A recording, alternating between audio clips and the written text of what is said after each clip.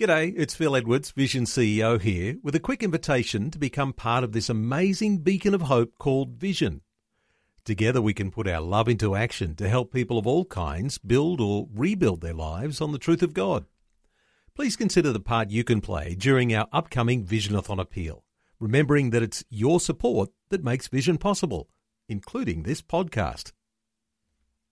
Life, culture, and current events from a biblical perspective. 2020 on Vision. A smaller West African nation is experiencing the stresses and the strains due to the tensions caused by the secular and Christian versus Muslim and Islamist influences.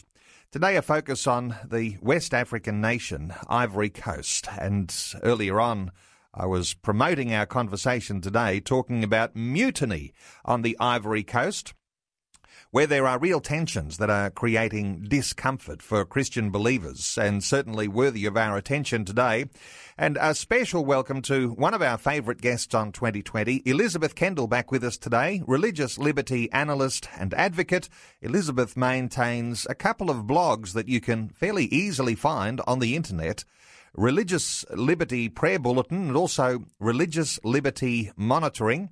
She also maintains a site which is dedicated to critical prayer requests for nations where Christians are persecuted. Elizabeth is the author of two books. First one was Turn Back the Battle, Isaiah Speaks to Christians Today. And the second one, her latest book, After Saturday Comes Sunday, Understanding the Christian Crisis in the Middle East.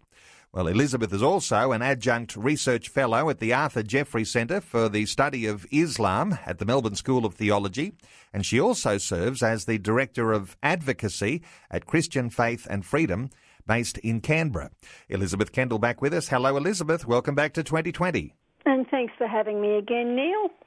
Well, Elizabeth, it is always such a privilege to get your insights into some of these issues that are going on around the world that mainstream media is not necessarily interested or qualified to cover. And today we're going to be talking a little about Ivory Coast. And if we're talking about Ivory Coast, that little West African nation there, the majority of people, I imagine, listening into our conversation today are challenged geographically, let alone to talk about what's going on in internal politics in a place like that. Give us a quick little, in a nutshell, understanding of Ivory Coast. And you've been monitoring this for many years now. Yes, I have. So Ivory Coast is in West Africa. It's bordered by Liberia to the west and Ghana on the east. And in the north, it's surrounded by the Muslim states of Guinea and Mali and Burkina Faso. The north of the country is very arid, mostly or largely Muslim. The south half of the country is more is green and with large industrial areas, and the very famous port city of Abidjan, and has a large Christian population. The population of Ivory Coast was 30% Christian, 30% traditional African religions, and 30% Muslim. The issue with Ivory Coast has been the mass migration of Muslims. So they have 40% of the population are Muslims from Burkina Faso, Mali and Guinea. And the issue was, do we make all these people citizens? Because if we do that, that changes the demographics overnight and would make Ivory Coast a Muslim country overnight. And, of course, it becomes very easy when that's the situation to play the religion card for political gain. That's what's happened, and Ivory Coast has been in dire straits pretty well ever since. Okay, we'll get into some of the details when you talk about mass immigration, and we'll ask in just a short while how that happened and how Ivory Coast got to a point where they are now under threat. Let's also talk about what I've been saying, mutiny in Ivory Coast, because how does that word mutiny increase our understanding of what's been going on in this West African nation? Well, there was a mutiny in the military in the early hours of the 6th of January. And it took place in Bouake. And that's important because Bouake is where the rebels, the Muslim rebels from the north of the country, known as the New Forces, really an Islamic army from the north, staged their attempted coup in 2002.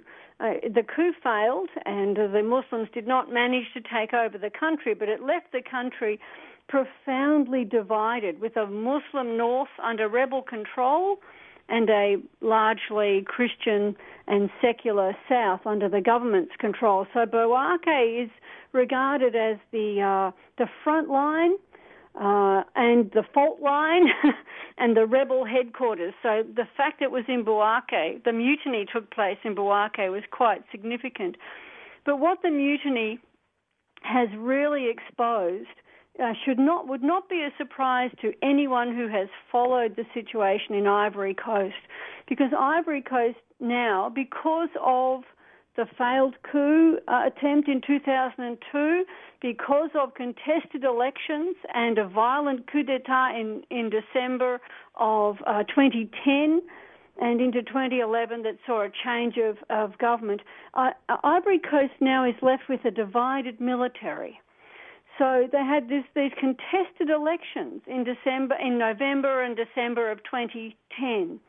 Now, what they ended up with was two men claiming to have won the elections and both men declaring themselves president.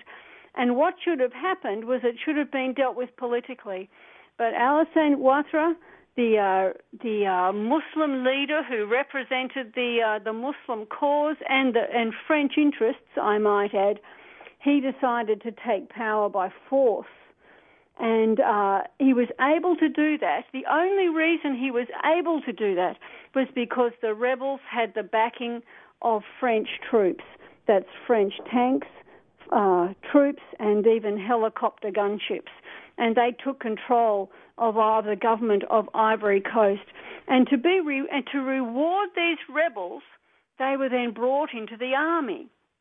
So now you have a divided army. You have an army that's half loyalist, loyal to the government of Laurent Gbagbo, and that's half rebel and loyal to the new president, Alassane Ouattara. So you had a divided military, and you have rebels that have to continuously be rewarded in order not to take the law into their own hands. Well, it is a difficult and sophisticated situation to understand, especially if we're talking about this and trying to just paint a picture for listeners that might not be so familiar. But you mentioned something very important there, and as I understand it, and my French is not especially good, but Franc-Afrique. That's an idea of talking about France's relationship with its former African colonies, because there's a number of nations in Africa where France had colonized those nations and still maintains levels of control or taxation on those nations. How does that work with Ivory Coast and perhaps even other nations in Africa? Oh, yes, well, taxation would be an understatement, I tell you, if ever I heard it. I think Franc-Afrique is one of the most the most enduring injustices in the world. It's something that is grossly appalling, and it's beyond my understanding why this is not an issue, at the United Nations and other places. Yes, France had these colonies, I think 14 colonies in Africa during the age of colonial expansion. And when these countries were becoming independent, France brokered a deal with them. And the deal is, it's exploitative. There's no other way to describe it. So as part of this deal, known as the Colonial Pact, 65% of the currency reserves of these former French colonies, like Ivory Coast and other French colonies, goes into the French treasury. And another 20% goes to cover liabilities, which means these colonies, these former French colonies, only have 15% of their own money. And if they want any more money, they have to borrow it back from France. Now, at commercial rates. This explains to you something about why French-speaking Africa is so desperately poor. The other thing is that the colonial pact means that France has first pick on pretty well everything. The minerals in the ground, the defence of the country. France is allowed to station troops in all these countries. They are allowed to supply arms. They are the only arms supplier, and they are allowed to monopolise the industries, the amenities of these countries, like water, electricity, ports, transport. So there's a lot of money to be made from the former colonies. Now, this is neo-colonialism. Very exploitative neo-colonialism, and it's the reason why these countries are so poor. Okay, there's some very important things in that, and I want to invite listeners, if you're familiar with any of those sort of circumstances, if you have a comment or a question, you're welcome to call. Our talkback line is open today on 1-800 316 316. Elizabeth Kendall is our guest as we talk about Ivory Coast, and I've been saying we're talking today about mutiny on the Ivory Coast, and we'll talk some more about France. We'll talk some more about the poverty in these West African nations and how that might even be able to be alleviated if there were changes. And as Elizabeth Kendall says, this ought to be an issue at the United Nations. Let's come back to this mutiny, Elizabeth Kendall, because you've got a divided military with loyalties on one side, which are secular Christian, and loyalties on the other side, which are Muslim Islamic. Now, this mutiny is coming from the Islamic side of the military. Well, that's right. But you see, this is where Francofrique comes in, you see, the relationship with France. Because while on the very surface, the conflict in Ivory Coast and the troubles in Ivory Coast have an ethnic religious expression, the real cause of the conflict and the cause at the heart of all Ivory Coast troubles is Francofrique. Now, when there's so much money to be made out of your former colony, the last thing you want, if you're a French president, is to have the president of that colony sort of go rogue on you and start talking about, cutting the apron strings and having real independence and looking for better deals. That's not on. So, and this was where the trouble was. Laurent Gbagbo, the former president, and his finance minister, who happens to be a northern Muslim, they were strong nationalists. They were looking to cut the apron strings to France. They were looking at getting rid of Francofrique and having a more nationalist policy where they could serve the interests of Ivory Coast, where they could make Ivory Coast great again, where they could put Ivory Coast first. And so in France's mind, that government had to go. Meanwhile, Alassane Ouattara, not only was he prepared to play the race and religion card for his own political gain, he was to be France's man. So he is France's man in Ivory Coast. He maintains French interests in exchange for French backing. So the military is divided on racial and religious lines as much as it is on loyalist and rebel lines and on nationalist and pro-France lines. It's complicated, and this is what happens when you've got foreign interference and you've got foreign powers interfering in the governments of other countries. These countries are now dependent upon rebels and foreign powers to stay in power, and it just creates an endless amount of instability. Interesting little bit of irony here, where you've got this influence of France backing the rebels, financing their military in order to keep control of Ivory Coast. And back home in France, they've got some issues that are growing there too, tensions with the rise of Islam. How do you describe and reflect on what's going on in France, Elizabeth? Well, France, like Germany and the Netherlands, right, 3 countries that will all face elections this year. In fact, the Netherlands has their elections tomorrow, Wednesday the 15th. These are 3 countries that have had really quite massive Muslim immigration. Now, the situation in Ivory Coast, they had massive Muslim immigration over the course of decades, probably 3-4 decades before they had, 40% of the population were migrants that had come in from Guinea and Mali and Burkina Faso.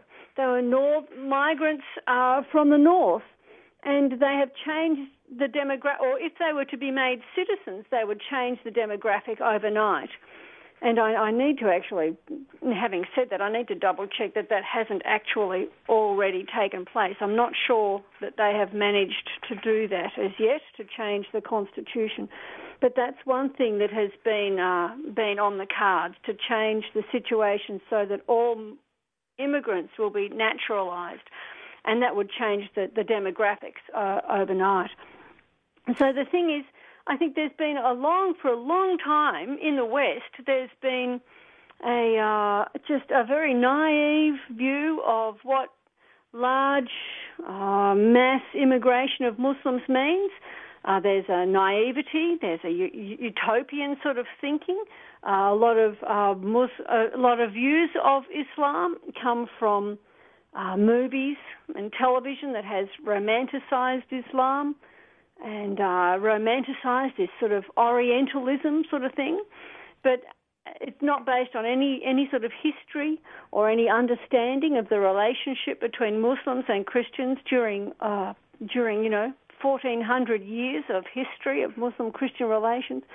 And I think if France and Germany and the Netherlands, if they don't change their policies, they are going to end up like Ivory Coast.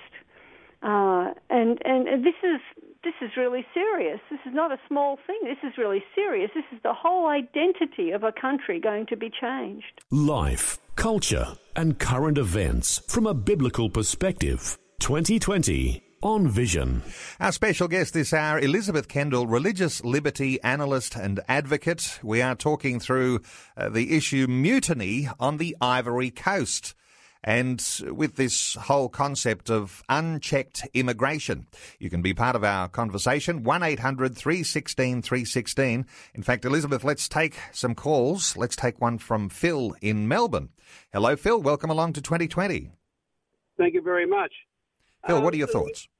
Well, my thought is there's not that much difference in regards to what's happening on the Ivory Coast as to what's happening in other Western countries. The only difference is, like, if they are made citizens, they change the not only the political but the spiritual balance in that particular country.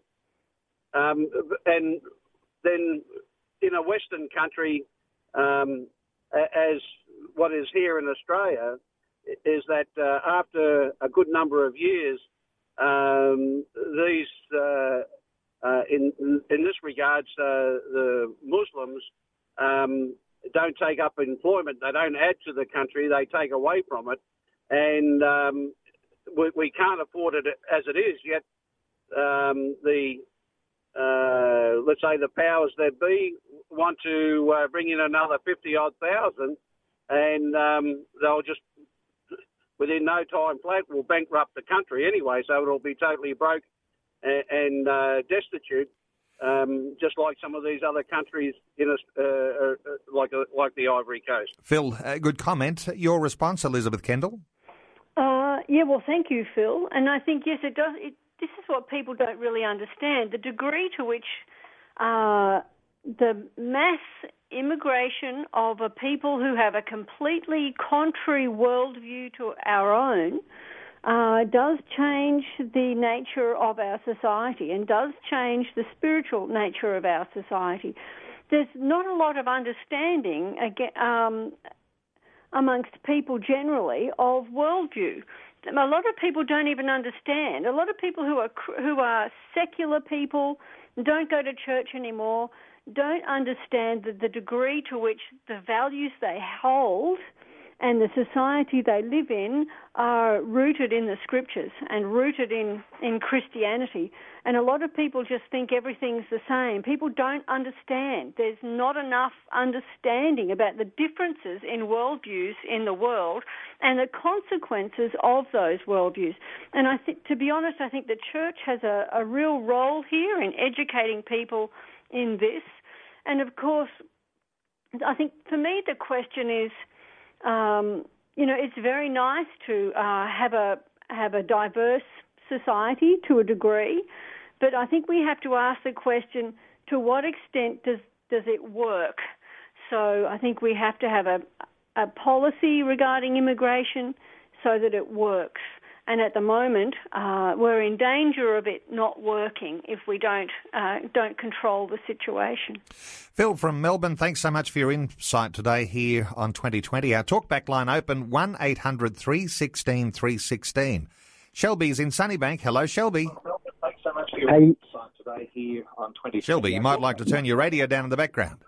Yes, mate. I'm just getting away from it. Sorry, Neil. Neil, Elizabeth, mate. Love your show, Neil, and Elizabeth, love those comments, every one of your comments.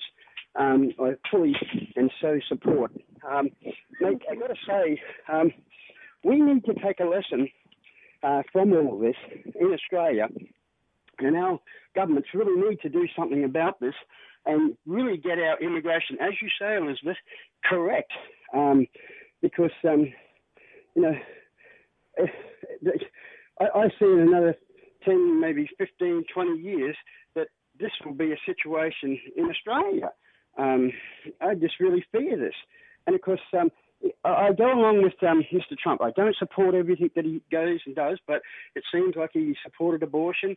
I was on an abortion march recently, and other things that seems to be that God is working through him in certain ways, which I quite think is good. And I just wish he'd do a little bit more, especially in the marriage equality. But Elizabeth, I'll leave it to you in what I've said. And I know you've said much of that, but if you could add any more to what I've said, I just think we really need to shape up here in our government. And I was recently at a Christian Kingdom Business Fellowship, where all of the business people are trying to work towards having much more control in Australia as regards to the government and the Christian point of view. Shelby, there's a lot of thoughts in what you've said there. Your response, Elizabeth Kendall? Yes, I think it sort of boils down to something that I think has been made unpopular by certain elements in society, and that is the whole idea that countries can actually have their own identity, and countries can say, we believe this and we would like to keep it this way. There's the globalist movement, which is actually linked to neo-Marxist ideas. The globalist movement, almost like that believes that we should have like this borderless world. It's very naive, it's very utopian, and the fact of the matter is it doesn't work. If we have a borderless world, where does Australian law begin and end, and Indonesian law begin and end? So it doesn't actually work. It's a nice idea, it sounds a lot like heaven and everything, but it doesn't actually work. And I think people are slowly waking up to this, especially as they're seeing the strife that is developing in other countries. There was a report came out recently from the UK. I think it's about 30. There are 30, I think, religious schools. So they're like Anglican schools, and that in the UK that have majority Muslim pupils now. And there's a couple that are actually 100% Muslim. These are like Anglican schools that have no non-Muslim students. Now, this is sort of something that we couldn't have even thought about. And people think it happens really quickly because it appears to happen quickly. But it doesn't. It happens over a period of time. And we're in the very, very fortunate and blessed situation here in Australia where, because of our distance, we're a fair way behind anything that exists in Europe or in the UK. So we're in a really blessed situation where we can say, hey, what sort of society do we want to have going into the future? And we can do some work to make that happen now. The situation in countries like the UK and in France and Germany and in the Netherlands is much further advanced. They're going to have a lot of trouble there. I don't think they'll be able to reverse the situation without violence in the streets, to be honest. So we're blessed. We can watch it from a distance, and we must be taking note of it. And to do that, we have to be prepared to utter some speech that is politically incorrect, and to be brave, and but still to be gracious, always to be gracious, because we're a people of grace if we are Christians. Elizabeth Kendall, let's get into some more discussion, but first of all, let's take some calls, some listeners waiting patiently. Let's first of all hear from Andrew in Victoria. Hello, Andrew. Welcome along to 2020. Yes, good morning. Andrew, what are your thoughts? Show. Yeah, look, the other day I read a fact that I was quite astounded that 50% of our population increase in Australia is taken up by migration when we're running at about 200,000, which we are at the moment. And to me, that the next nearest, I think, was Canada at 33, so we got 50% more, and then it just drops away from there. To me, that's a huge increase, considering that it's not coming from the traditional. And let's get some thoughts from Elizabeth Kendall on that, because, as you're saying, Elizabeth, these sorts of things don't happen quickly. There's often a situation that unfolds over decades if you don't keep a close eye on these immigration issues. Elizabeth? Yes, and thank you for that, Andrew. The reason why 50% of our increase is coming from migration is because Australian nationals are not reproducing the way they used to. And this is, of course, the case right across the Western world, where you've got countries like Germany and much of Europe are actually in a negative growth rate. And so if they're going to avoid the problems that come with an aging population, they need to bring in immigrants. They need to boost their migration. Now, Peter Costello tried to address this, a number of years ago, and I can still remember the front page of the newspaper, that photograph of Peter Costello with all these little smiling babies perched up all around his head. And he encouraged everyone to have, one for mum, one for dad, and one for the country, to try and boost the birth rate. And I think it was successful for a little while. Russia has got a horrendous negative birth rate amongst native Russians, and they're putting a lot of effort into trying to convince people to have babies as well.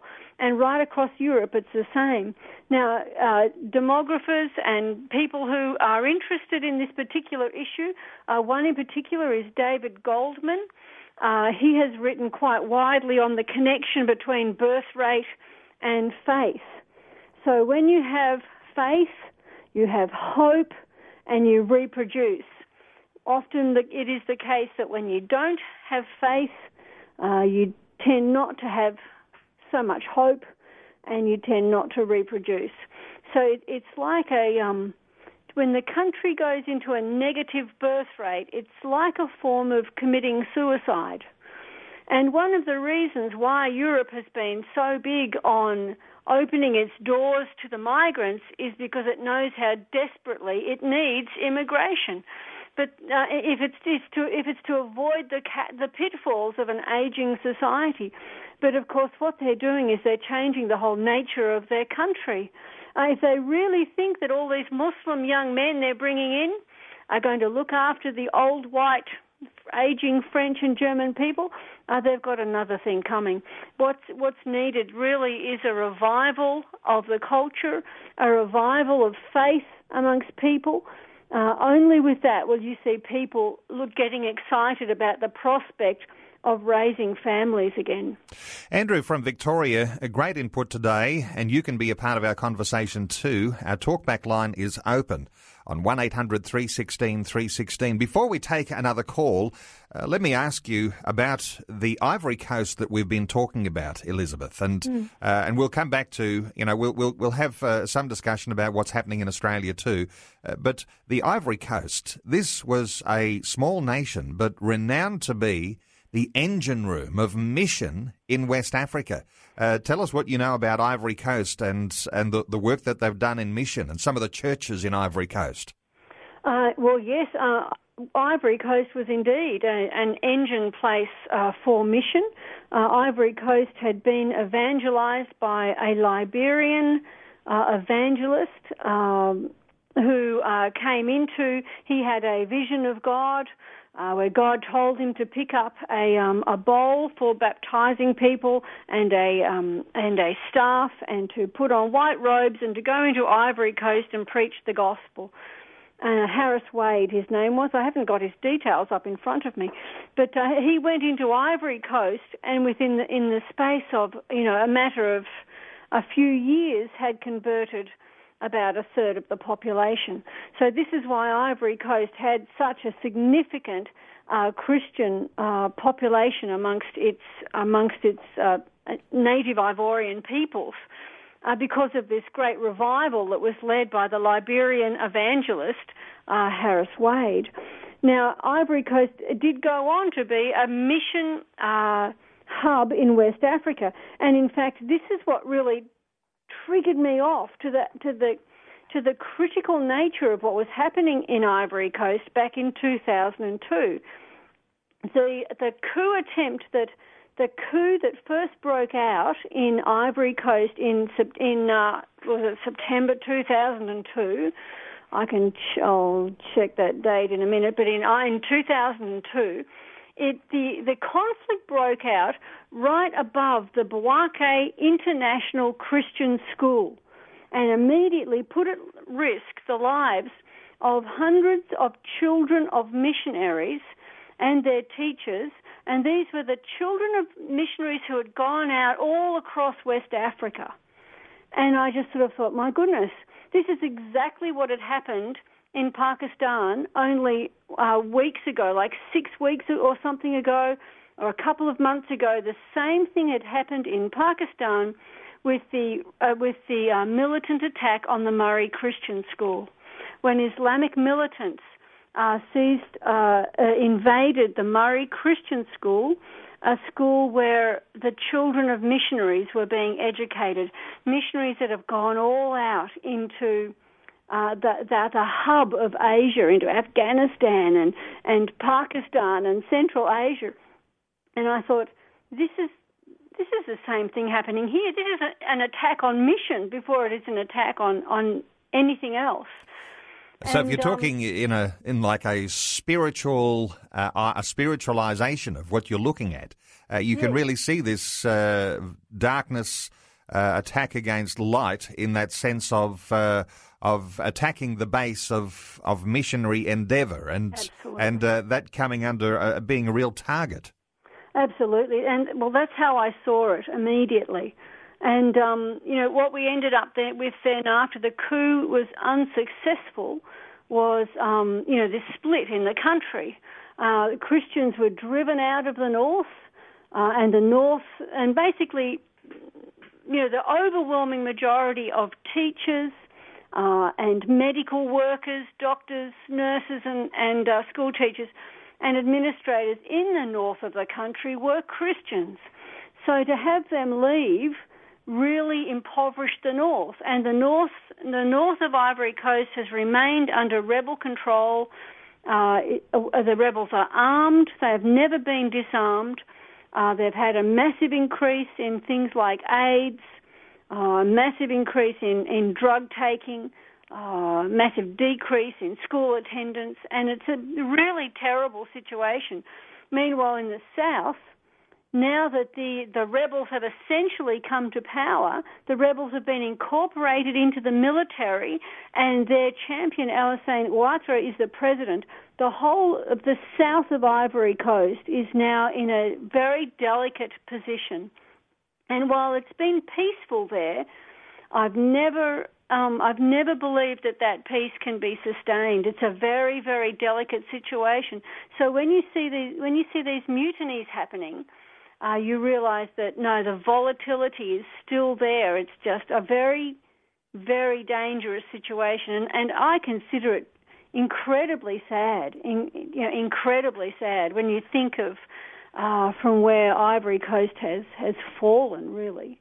And coming back to those mutineers, the topic of our conversation today, mutiny on the Ivory Coast, where you've got Islamic military personnel who really are not just going on strike, but actually making their demands felt religiously and financially. So it's a matter of do this for us or we'll cause trouble. It's like holding the country to ransom, Elizabeth Kendall. Oh, absolutely. And what they were saying, these are former rebels.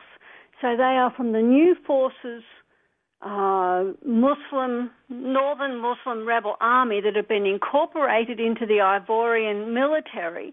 And now they're standing up saying, we haven't received the compensation that you said we'd get if we helped get rid of President Laurent Gbagbo. So they're demanding money, and large amounts of money, I must say. So they've demanded a house, promotions, and 12 million francs, which is the equivalent of about $19,000 in a country where the average monthly earnings is about $160 a month.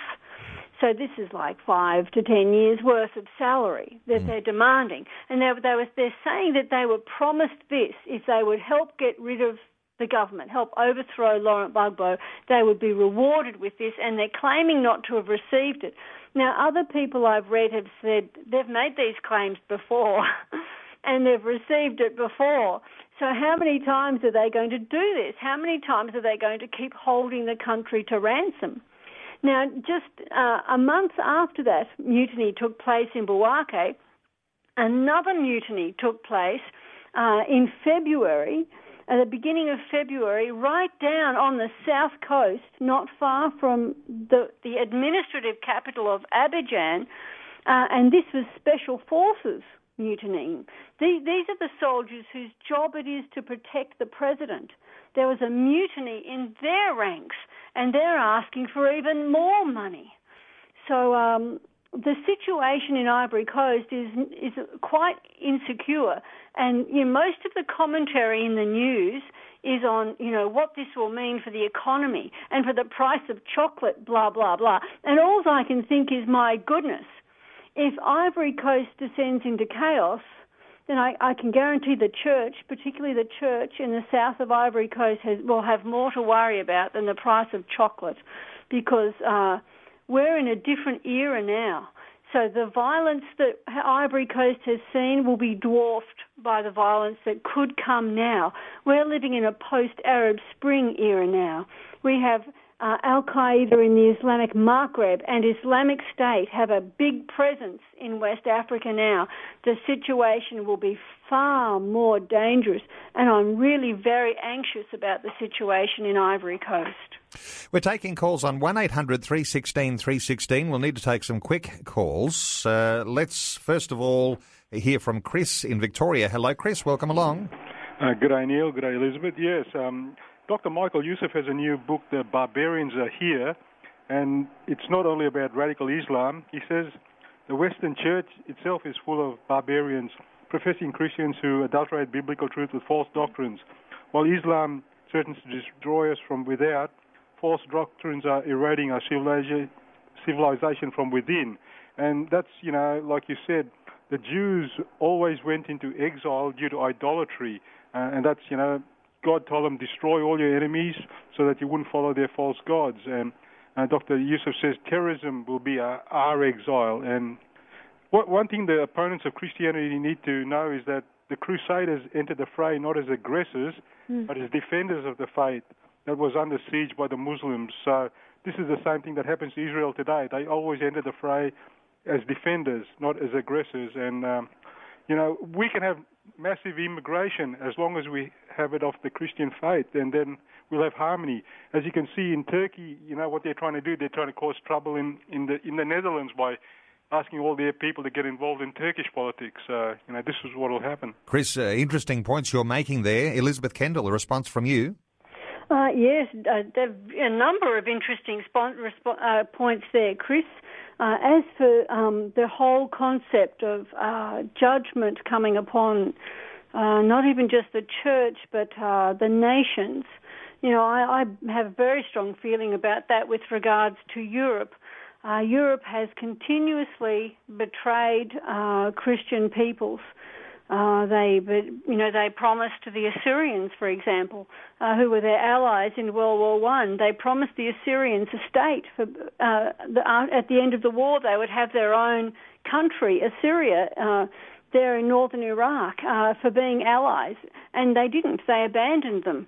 They completely betrayed them and abandoned them, and about a third of their number were then massacred in the subsequent massacres when they were just abandoned in a sea of Arab and Kurdish and Turkish Muslims. Likewise, even with the Armenian genocide, Germany was complicit in the Armenian genocide. There is no doubt about that.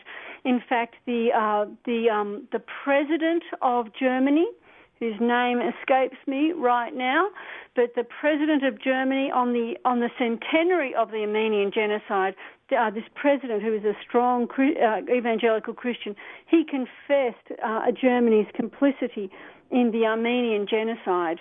And really, the Armenians were completely betrayed. It wasn't as if people didn't know what was happening. They were betrayed. And today, Christians are also being betrayed and abandoned in the Middle East. And I can't help but think, to what extent is this flooding of Europe with Muslims, a judgment upon on the Western nations? When Judah was flooded with enemies back in the 8th century BC, and this is what my first book, Turn Back the Battle, is about. The enemies were flooding into Judah to try and they were planning to conquer Jerusalem. God said that the people had to have faith in Him, put their faith in Him. This whole issue of judgment and the church being faithful, I believe it's really serious and really true. And once again, it's something that Australia needs to take note of, because we are in a much better position. We're in a position now to take preventative action, so to speak, and to be praying for revival in the church, to be praying for wisdom in our government, and to be praying for evangelism to really take root again in this country.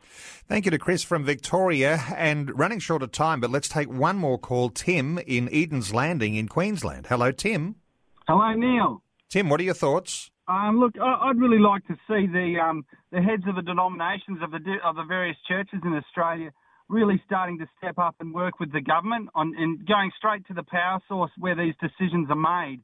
I don't think, like people believe in the separation of church and state. I think it's complete rubbish. I think that, they should be the heads of the different denominations should be working with the government, with ASIO, with AFP, with Border Protection, in all regards to, this is a Christian country with Christian values, and if we don't do it, Islam and the Muslim people will, and they already have. They sat down with Malcolm Turnbull last year for a big dinner in Kirribilli House during the Ramadan, and I've never seen them do that with any of the Christian leaders.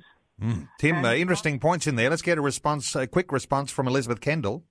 Yes, well, I think what the church, what I would like to see is church leaders speaking to governments, writing to governments.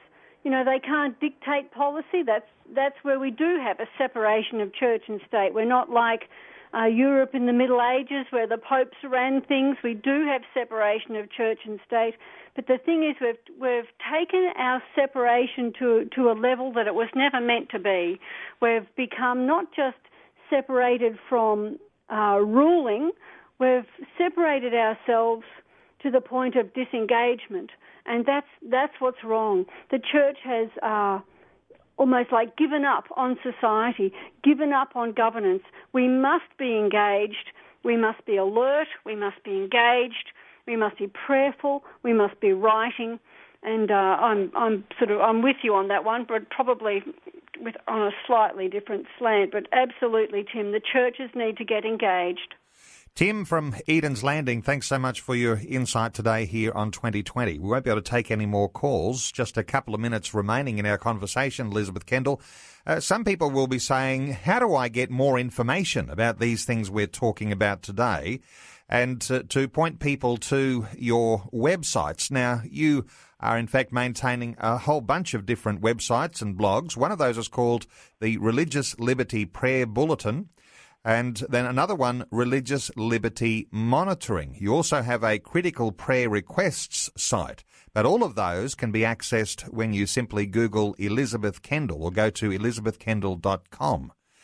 So, Elizabeth, people can go and to those websites, get more access, and it's like you've got various levels. You can get deeper and deeper into some of these discussions. Yes, it is, but it is really my aim. The whole core of my ministry is a desire to see the church united in prayer for the church. So the real core of my ministry is the Religious Liberty Prayer Bulletin, and that is to inform the church of what's happening to the church in the world so that they can pray strategically for the church.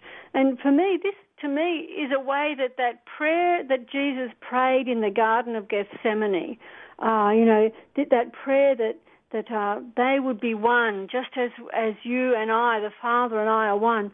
The prayer that we would be one, this is a prayer that can be answered if we will just step up in solidarity, the church, praying for the church. So the Religious Liberty Prayer Bulletin comes out every week. It's only brief, usually 4 paragraphs, with some prayer points that have been prayed over, I can tell you, well before in advance, and then a little summary that can go in church bulletins or be used in small groups. Because I really believe in the power of prayer and God's desire to answer our prayers. So I would really encourage people to look that up and to sign on. It's free, and to start praying for their brothers and sisters who are under threat and who are suffering. Elizabeth, as I thank you for your insights, I'll point people as well to those books you mentioned. Turn Back the Battle, Isaiah Speaks to Christians Today, and also After Saturday Comes Sunday, Understanding the Christian Crisis in the Middle East. And as I understand it, both those books available through Vision Store as well for listeners who are used to using Vision Store. Elizabeth Kendall, Adjunct Research Fellow at the Arthur Jeffrey Centre for the Study of Islam at the Melbourne School of Theology. People can actually be in touch with Melbourne School of Theology, and they can get into how they can get details on how they can actually do some study themselves in the study of Islam and other faiths. And Elizabeth also, Director of Advocacy at Christian Faith and Freedom based in Canberra. Elizabeth, thank you so much for taking time to unpack some of this complicated and yet such important issue today with regards to immigration. Thanks for being with us on 2020. Thank you, Neil.